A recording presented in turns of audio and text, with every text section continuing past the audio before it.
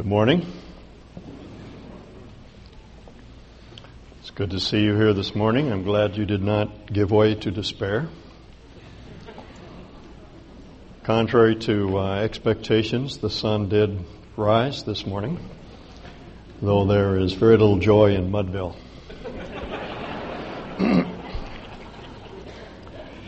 I'd like to invite you to turn, please, to the 17th chapter of the book of Judges. Judges chapter 17. I feel a little bit sorry for you newcomers this morning having to jump right into the middle of this portion of this Old Testament book. There are some shocking elements here, but I should tell you that's precisely the purpose of this section, to shock our sensibilities. I mentioned when we first began this book that it divides into three very clear, discrete sections. The first is a sort of preamble and précis of the book. It gives us the outline, the pattern that the author will follow. He traces a series of cycles of sin and servitude and then salvation. Israel does what is sinful in God's eyes, as the author puts it. They are then sold into submission to their enemies, and they cry out to God for deliverance, and He saves them. Then, in the central section of the book, from chapter 3 on through chapter 16, we have the accounts of the various judges that God sent to save Israel. And the problem, as we have seen over and over again in the stories of these men and women, is that they could not solve the problem because they were themselves part of the problem. They were idolaters and sensualists, and they had a hard time getting their own lives together, much less trying to help someone else get theirs together.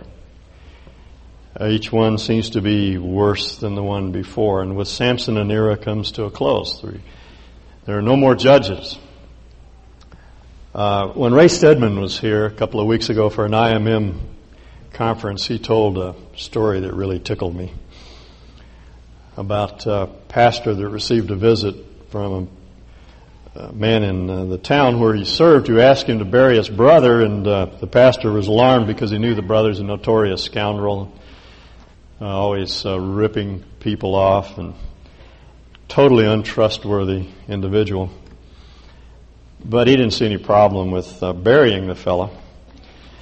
But the man said, I want you somewhere in the service to call him a saint. And the pastor said, I can't do that. This guy's unscrupulous. I can't call him a saint. The man said, well, if you call him a saint, I'm willing to give $25,000 to your building program. So the pastor said, well, let me think about this a little bit. Next day he called him up and said he would do it. So the day of the funeral occurred. The pastor got up and said, I just have to say, this was the meanest man in town. He was unscrupulous in his business dealings. Nobody liked him. He was probably the most hated and feared man in the whole town, but compared to his brother, he's a saint.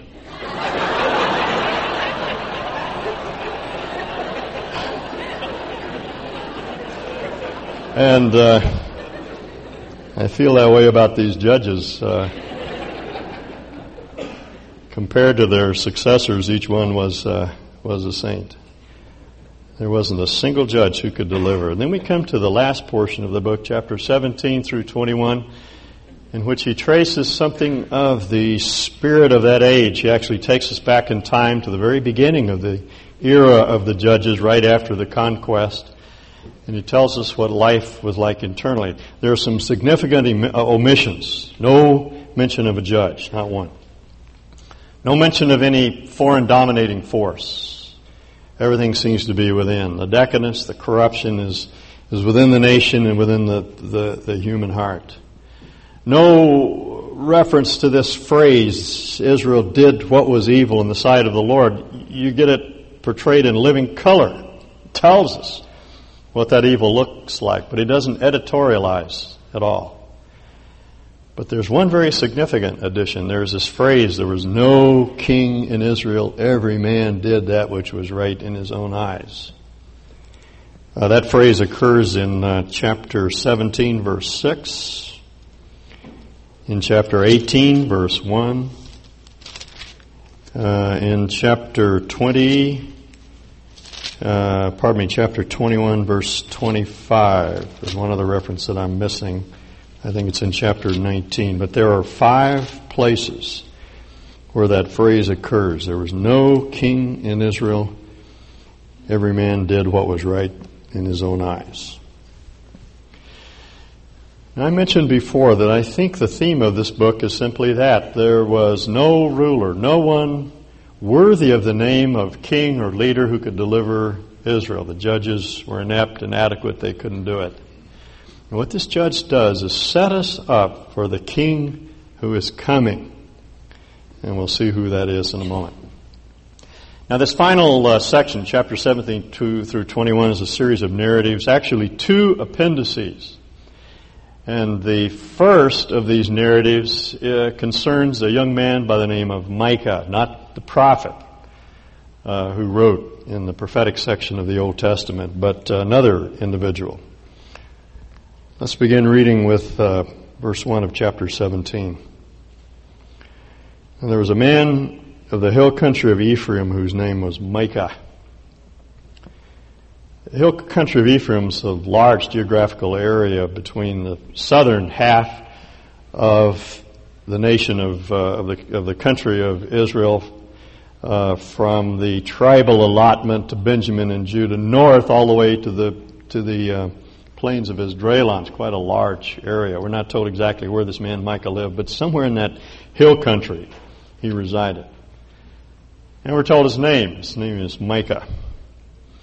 Now, the interesting thing about the mention of his name is that the writer uses the long form of his name. There are 2 ways to say Micah in Hebrew. One is to say Micah, that's just the short form for Micah, and the other is to say Micaiah, which is the longer, proper name, formal name.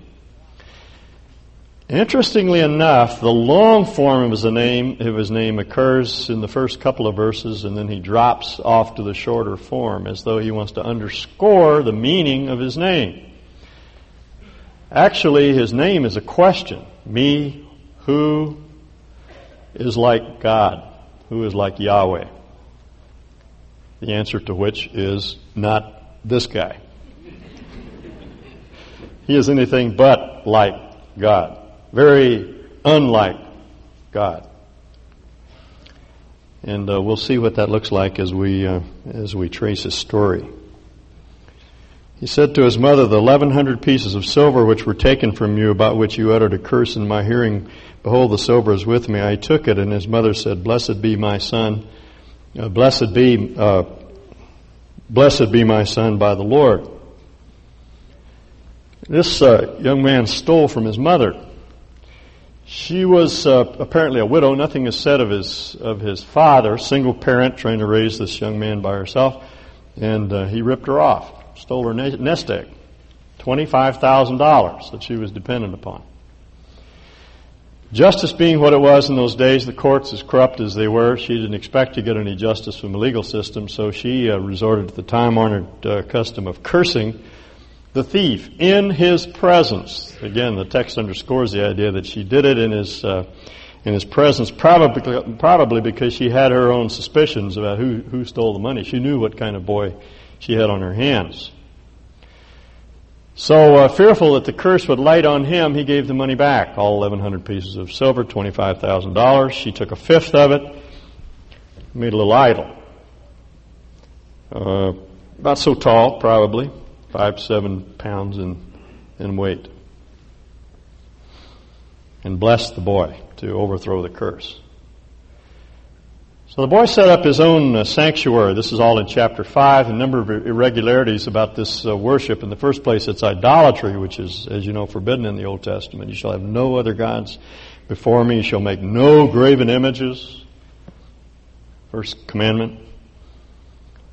Secondly, the book of Deuteronomy says you shall not worship images in secret. They were not to have a little sanctuary that was hidden away in their homes where they practiced idolatry. Furthermore, he set up a whole pantheon of gods. He had a carved image and a graven image that is something that was poured.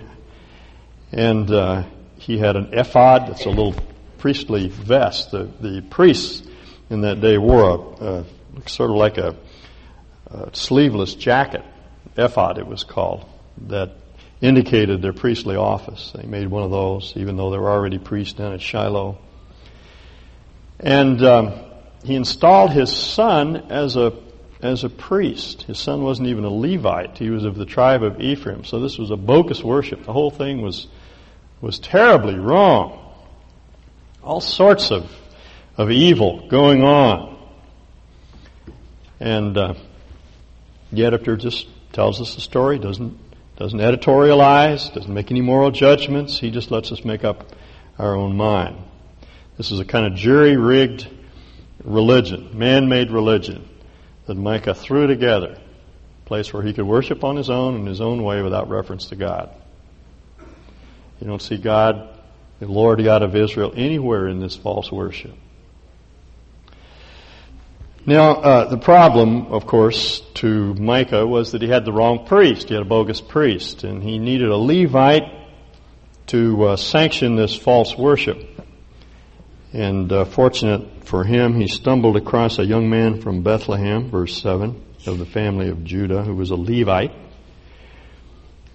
The Levites were the clergy, and he was staying there in Bethlehem. The word suggests that he was a stranger, which would indicate that he was unsupported and homeless, which in itself would be wrong unless there was some reason why he had his support taken away from him. I suspect he was a corrupt priest. The Israelites supported the Levites. They weren't required to maintain their own fields and support themselves. They were paid for out of the tabernacle treasury and supported by the gifts of people in the towns where they served. But this man was not supported. He may very well have been a corrupt priest who had been defrocked. But Micah accepted him as his priest. Micah said to him, "Dwell with me and be a father and a priest to me, and I'll give you 10 pieces of silver a year, a suit of clothes, and your maintenance." So the Levite went in. And the Levite agreed to live with the man, and the young man became to him like one of his sons. So Micah consecrated the priest, installed him as his own priest, and the young man became his priest and lived in the house of Micah. Then Micah said, "Now I know the Lord will prosper me, seeing I have a Levite as a priest." The man was a rabbit's foot. That's all he was. Good luck. See, very often you come across people that never give God the time of day, but they want to have a church wedding because somehow you've got to have God involved somewhere along the line to sanction this thing a little bit. I recall years ago, Carolyn and I went to a Barbara Mandrell concert, and she sang all these songs about lust and longing and adultery and hopping in and out of beds, and then she ended by saying, "I want to give credit where credit is due to the one who makes it possible," and she sang, "Just a closer walk with thee." Sort of God putting his imprimatur on this whole sordid mess. And that's what this man was doing, just sort of dragging God in by the hair. He had no real interest in centering on God and making God really significant in his life. He just wanted God to bless what he had put together. Just sort of made this worship and then brought it into God for the laying on of hands, is what it amounted to. Now, you begin to get the picture. Everything is highly irregular. This is not worship that was sanctioned by the law. Lawless worship. Man-made worship. Now, the story shifts to the Danites. Chapter 18, verse 1. In those days there was no king of Israel, and in those days the tribe of the Danites were seeking an inheritance for themselves to live in. For until that day, an inheritance had not been allotted to them as a possession among the tribes of Israel. Now, what had happened is the Philistines had pushed them into a little piece of land that was far smaller than they required for their tribe, so they needed extra space. But instead of staying put and expecting God to enlarge their coasts as he had promised each tribe, they fled. They went looking for another piece of land. And they sent 5 spies first to spy out the land to see what was available.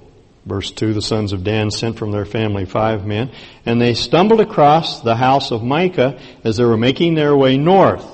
They were traveling from the south, the area very close to where the story of Samson took place. That's where the Danites were located. Just north of the tribe of Benjamin, just a little bit north of Jerusalem, and they're traveling up toward the north, and they go through the hill country of Ephraim, and they chance by the house of Micah. And they hear the priest chanting, and they recognized his voice. They'd had some contact with him before when he was down in Bethlehem. So they drop in to become reacquainted. Then they say, "Who brought you here? What are you doing in this place? What do you have here?" I'm reading verse 3. And he said to them, "Thus and so has Micah done to me, and he's hired me, and I've become his priest." And they say, "Hey, inquire of God, please, that we may know whether our way on which we're going will be prosperous." So he trots out his little ephod, and he puts it on, and he gives them a reading. He says, "It's all right. God will prosper you. He's on your side." He absolutely was not. But didn't matter to them. They had the Lord's approval. Then the 5 men departed and came to Laish, and they saw the people who were in it living in security after the manner of the Sidonians, quiet and secure, for there was no ruler humiliating them for anything in the land. They were far from the Sidonians and had no dealing with anyone. If you look at a map of Israel, you see a little finger that sticks up to the north into Syria and a portion of Lebanon. It's called Metula. It's the Hebrew word for finger. And that's where Laish is located. Right at the extreme tip of that finger, it's where modern-day Dan is located if you visited that particular site. About as far away from the central portion of the land as you could get. People are in a valley up there. Off to the west is the Lebanon Range, and off to the east is the bulk of Mount Hermon. So they were cut off from both the Syrians and the Phoenicians, and they were living in peace, and nobody was fooling with them. They weren't a problem to anybody. They weren't causing any trouble. They weren't part of the people that the Israelites had to dispossess. They were just living up there, minding their own business. And these spies saw this place, Laish, and they said, "That's for us." And they went back and unanimously gave a good report, gathered up as many of their tribesmen as they could, 600 armed men, and their wives and children, probably 2,000 to 3,000 people, and they set out on foot to migrate north to Dan. Bivouacked first in this place called Mahanaim Dan.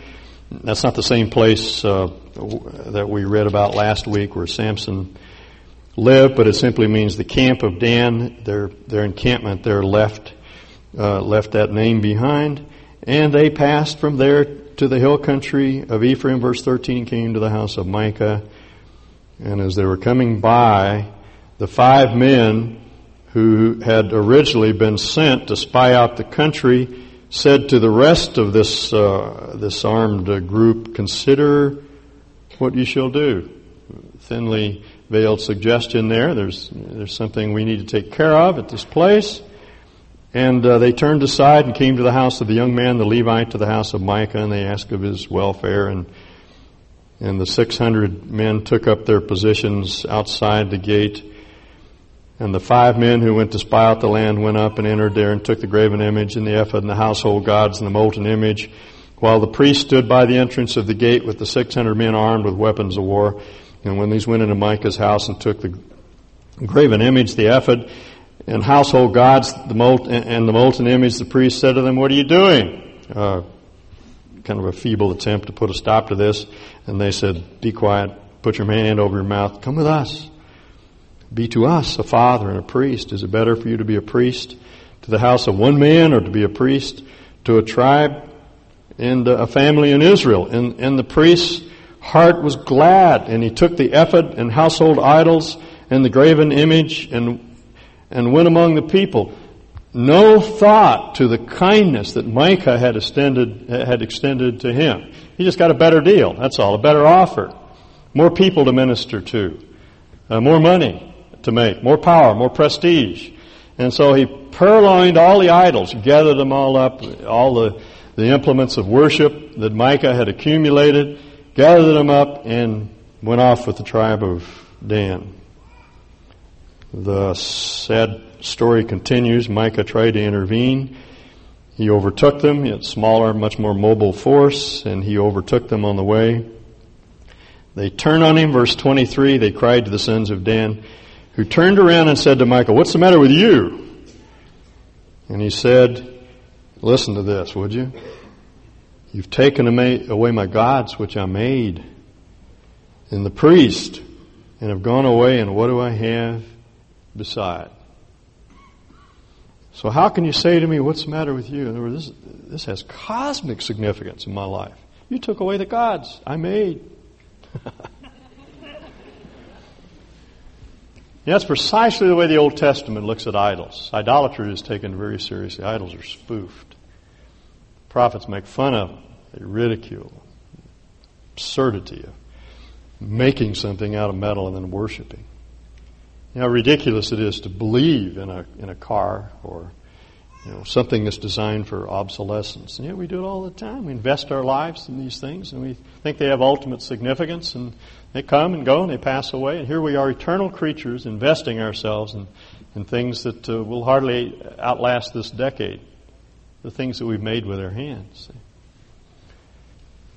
Incidentally, this author mocks Micah at every turn, beginning with the meaning of his name and right on through his spurious worship and his attempts to try to put together this strange worship. And even the statement to his son, "You be a father to me," all of this is intended to ridicule and mock this man.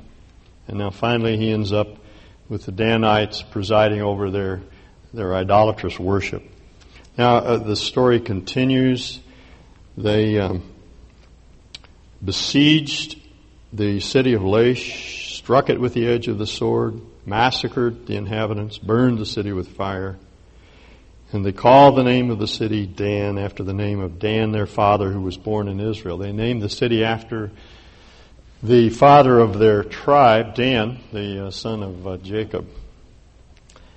And you probably noticed in the Old Testament when the writers are referring to the northern and southern boundaries of the land of Israel, they say from Dan to Beersheba. Dan is the northernmost city, and Beersheba is the farthest to the south. And this became now the capital city of the tribe of Dan up in the north. Now we're told in verse 30 that the sons of Dan set up for themselves the graven image. Contrary to everything that the law required and commanded, they worshiped this graven image. And Jonathan, the son of Gershom, the son of Manasseh, he and his sons were priests to the tribes of the Danites until the day of the captivity of the land. This is a masterful storyteller. Have you noticed he does not give us the name of this young man until the very end? Normally you have the pedigree of these people at the very beginning, but he withholds that to the end because it's very, very significant. His name is Jonathan. That's not too significant. There was another Jonathan that was the friend of David, Saul's son. It's not that Jonathan. It is significant, though, that he's described as the son of Gershom, who was the son of Moses. And yet this text says that Gershom was the son of Manasseh. But if you look in the side note of your Bibles, if you have an NASB or an NIV, you will have Moses in the side note. And this is why. Moses belongs in the text, not Manasseh. Manasseh was a king who lived much later. The scribes changed the text. There's no question about that. This is one of only 2 or 3 places in the entire Old Testament where the scribes tampered with the text. But because they revered the text so much, they made it very clear that we understand that they tampered with the text. If you read through a Hebrew Bible and read through it, you discover that there's a special notation right over this word. The in sound is placed over the line. Grammarians refer to it as supralineal in. Let me explain what's going on. There are no vowels in Hebrew, at least in the ancient form. They put vowels in much later, about Jesus' time. Just consonants. If you transliterate the Hebrew Hebrew consonants into English consonants, the name of Moses would be M-S-H. That's what you would find in the text. Manasseh's name would be M-N-S-H. Now when the scribes got to this point and they read Jonathan was the son of Gershom, the son of Moses, they couldn't handle it because it meant that Moses' grandson, Moses, the giver of the law, was the corrupt priest who presided over this horrific false worship up in Dan. They couldn't handle it. So they said, there's got to be a mistake. And so they just arbitrarily added an N to change the name of Manasseh. But there's no question that it should be M-S-H, Moses, Moshe. Jonathan was the son of Gershom, the son of Moses. And what this shows us is that within one generation of Moses, you have this kind of corruption in Israel. And it continued on and on and on, he says, until the time of the captivity, until the Assyrians in 722 destroyed the northern kingdom of Israel. And they did so, as the writers tell us, because of the rival worship center that Jeroboam, the son of Nebat, set up in Bethel and in Dan. When Jeroboam, you may not know all of this biblical history, Jeroboam was the man that split the nation of Israel into two parts. He took the northern kingdom off, the 10 northern tribes, formed a separate nation from them, and to keep his people from going down south to worship God at Jerusalem, he set up 2 idolatrous worship centers, one in Bethel and one in Dan. And the prophet said, that is the means by which Jeroboam caused Israel to sin. And one of the places where they sinned was right here in Dan, this terribly corrupt place of worship. Now, what's the point of this whole story? Why does he drag out all this dirty laundry? This is just one story, could have been hidden away. Why does he have to tell us this awful stuff?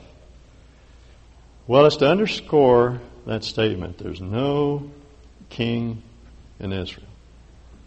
Everyone did what was right in their own eyes, even to the extent of just putting together a man-made religion and saying this is what God wants and sanctifying it in spurious ways. And as you're going to see next week, it gets not better, but worse. Because not only are they corrupt in their worship, but they are utterly, absolutely corrupt in their morality. In fact, this is one of the most difficult passages to preach on because it is so awful. People read this, they say, what is this doing in the Bible? Well, it's here because God is ultimately realistic. He's the ultimate realist. He's absolutely realistic about life. And this is what happens to people when they don't have a king. That's the point. This is the extent to which we go when we don't have a Lord. We will trash our lives. We will corrupt our religion. We will destroy our minds. We will tear up our bodies if we don't have a king. We've got to have a king. That's the point. We were made to be ruled. And if we're not mastered, if we're not ruled, we become very, very unruly. That's the point.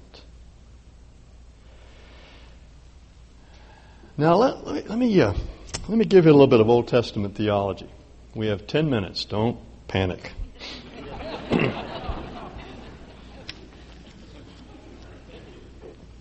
It's going to be very quick. Okay?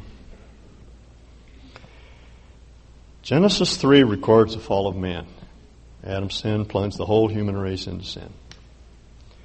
God set about immediately to put things right. Moses, quoting God, who is speaking to the serpent, says, I'm going to put enmity between your seed, the serpent's seed, and the seed of the woman. He, the seed of the woman, he will crush your head. You will bruise his heel. Very vivid picture of the cross. The seed of the woman, some man born someday, it's all very indefinite. He's going to stamp on the head of the serpent, put an end to the problem that's plagued us in the very beginning. But in so doing, he's going to hurt himself. Very vivid picture of the cross. Terrible pain that was inflicted upon our Lord when He once for all trampled on the head of the serpent. It's right there in Genesis 3. First 3 chapters of the book manifest the love of God. That promise is reiterated to the patriarchs, to Abraham. He was told one of his descendants would be the seed that was promised. Then to Isaac, who is Abraham's son. Then Jacob, who is Isaac's son. And then you come to one of Jacob's sons, whose name is Judah, who was the head of the tribe of Judah, the royal tribe, the kingly tribe, the tribe from which all the rulers of Judah came. And interesting statement is made to Judah. He says, the scepter will not depart from Judah until Shiloh comes. Now, the scepter is the symbol of rule. It's the first reference that I know of in the Old Testament. That the man who was to come, the seed of the woman who would set things right, would be a king. He would wield a scepter. And Judah has promised that she will continue as a tribe. She would hold the scepter of kingship until the great king comes, the king that was promised in Genesis 3. Shiloh, he's called him. We don't know exactly what that word means. There's a cognate term in one of the Babylonian languages that means a counselor, someone that gets people together that are having a hard time getting along and helps them reconcile their differences. And that may be what the term means. That this is someone who sets things right, who reconciles broken relationships and men's broken hearts. The wonderful counselor, as Isaiah puts it. That's the king who is to come. And so they waited. They kept waiting for the king. And you have this sad, sorry period of the judges where everybody did what was right in their own eyes.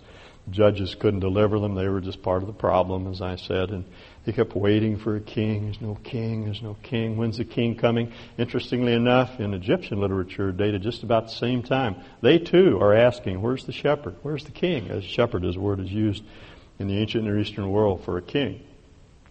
Where's the prince to come? Who's going to set everything right? The whole world was waiting, and there was no king, and things were getting worse and worse and worse. And you come to the book of Samuel, and all right, they appoint a king. It's this fellow Saul, who vividly illustrates Lord Acton's axiom that power corrupts and absolute power corrupts absolute. This guy went crazy. He went stark, raving mad. All of his power went to his head. He wasn't the king. Well, it must be David. He was the best of all the kings. Now, he was a violent, sometimes cruel man, adulterer, liar. He's always getting himself in trouble. He was a wonderful man when he acted in faith, but he could be a terrible man when he acted in the flesh, and he wasn't the one to come, and he knew it. He knew it. There was one occasion when Nathan was a prophet that ministered to David, and they were chatting over things, and David said, I think I want to build a house for God. Nathan said, no. God didn't want you to build a house for him. He wants to build you a house. God's lived in a tent from the very beginning. He doesn't need a house. He wants to build a house for you. Nice little turn of phrase, little play on words. I'm going to build you a dynasty. That sort of house. And God said to David, your house will continue before me forever, and one day a king will sit on the throne who will rule over Israel forever. Now, it wasn't Solomon, he died. It wasn't Rehoboam, he died. It wasn't Abijah or Asa or Jehoshaphat or any of the other kings that followed David. They all died. That's not the king that would reign forever. And the prophets knew it. They knew it. The Psalms are full of it.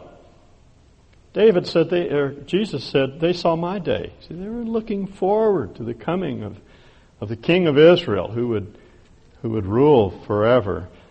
Psalm 89 is an interesting example. It was written by a man who was a Canaanite. He's described as an Ezrahite, which is the word in Hebrew for an aborigine. He was a Canaanite that had become a believer, had been led to a relationship to Israel's God through the impact of the nation. So he wrote this beautiful psalm in which he says, I'm going to sing about it. The sun came up this morning. That means the deal is still on. God promised David that as long as there was a sun in the sky and the moon in the sky and there were stars, that He would someday send a king who would set things right. The sun came up this morning, everything is all right, He says. That's something to sing about. And the world waited and waited and waited until the baby was born. That's something that we're inclined to forget. Christmas is coming up, and we're already caught up in the whirl of buying and doing and getting ready for Christmas, and we forget that was the time when the King came. That's what the wise men said when they came from the east. Where is He who was born King of the Jews? They knew who He was. They knew.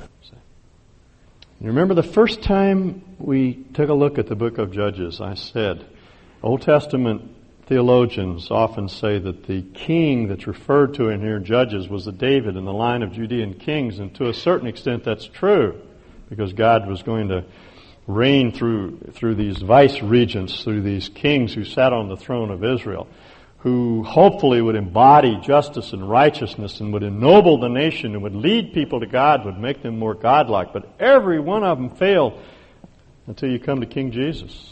And here's the one who perfectly embodies righteousness and who leads us to God, who made a way for us to God through the cross, and who ennobles our life as He teaches us to be more God-like, unlike Micah, who was anything but like God. That's the King who's to come. That's our King, the Lord Jesus.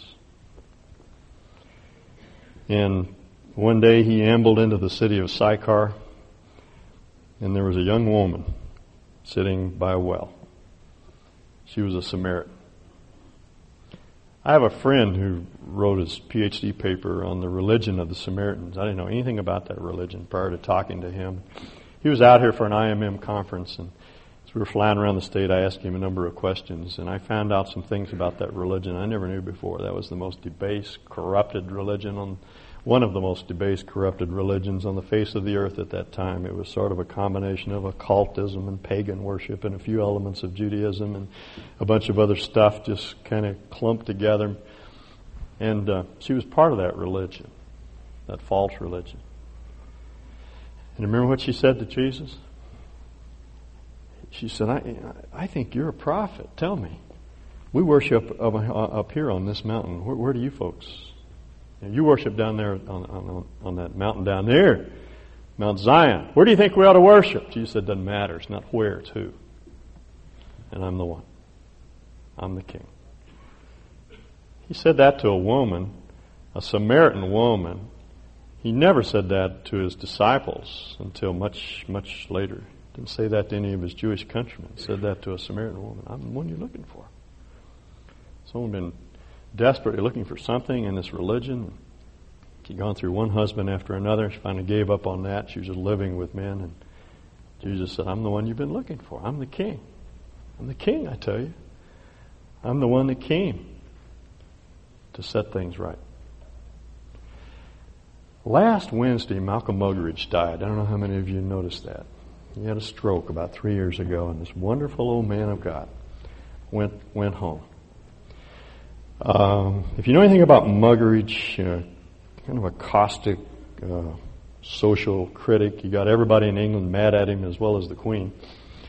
And yet, late in his life, he rediscovered Jesus. In fact, he even wrote a book by that name, Jesus Rediscovered. He wrote a later autobiography, which he called The Chronicles of a Wasted Life. And he talked about his search for God, and he tried everywhere to find God, and finally he came back to Jesus. And I want to read something he wrote. In the conclusion of his book, Jesus Rediscovered, he said, so I came back to where I began, to that other King, one Jesus. To the notion that man's efforts to make himself personally and collectively happy in earthly terms are doomed to failure. He must indeed, as Christ said, be born again, be a new man, or he's nothing. So at least I have concluded, having failed to find any alternative proposition as far as I'm concerned, it is Jesus or nothing. That's our option this morning. It's either Christ or nothing. He's the King, I tell you. There is no other King. We have the option this morning of acknowledging our allegiance to that King of Kings and Lord of Lords. We've been doing that in our worship. You do that as you just sit quietly there and you listen to the word preached, you respond to it. Some of you may have never made that decision to make Christ King and Lord of your life. You've been coming for some time and you've been sitting there as an observer and listening, somewhat on the outside looking in.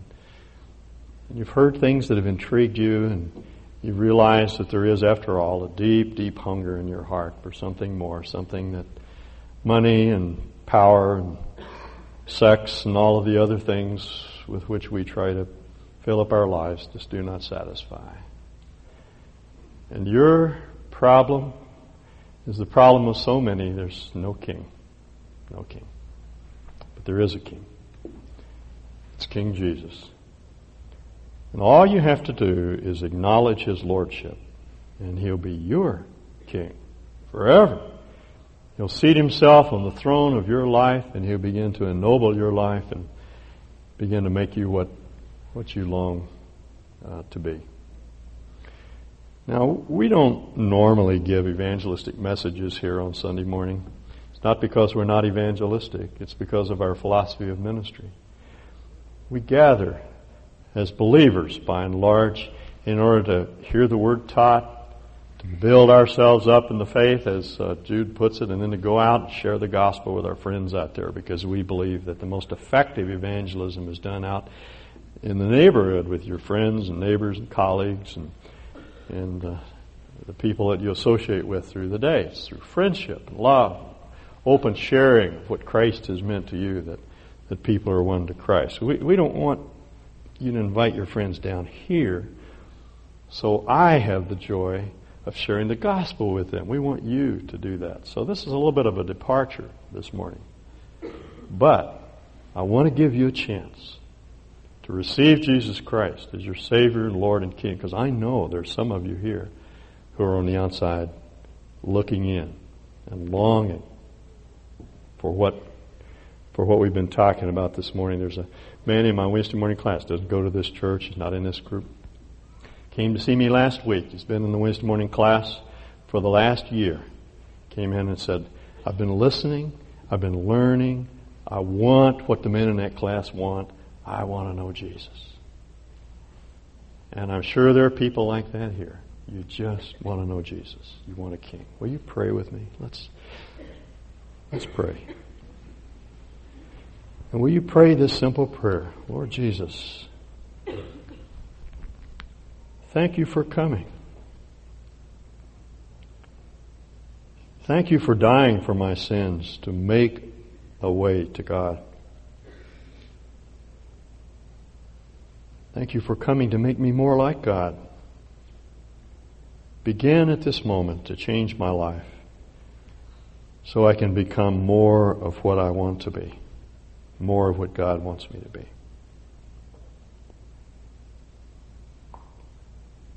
Thank you for becoming my King and my Lord. Amen. Paul said that if you believe in your heart that Jesus is Lord and you confess Him with your mouth, you'll be saved. It's important, I think, to confess Him, to let someone know.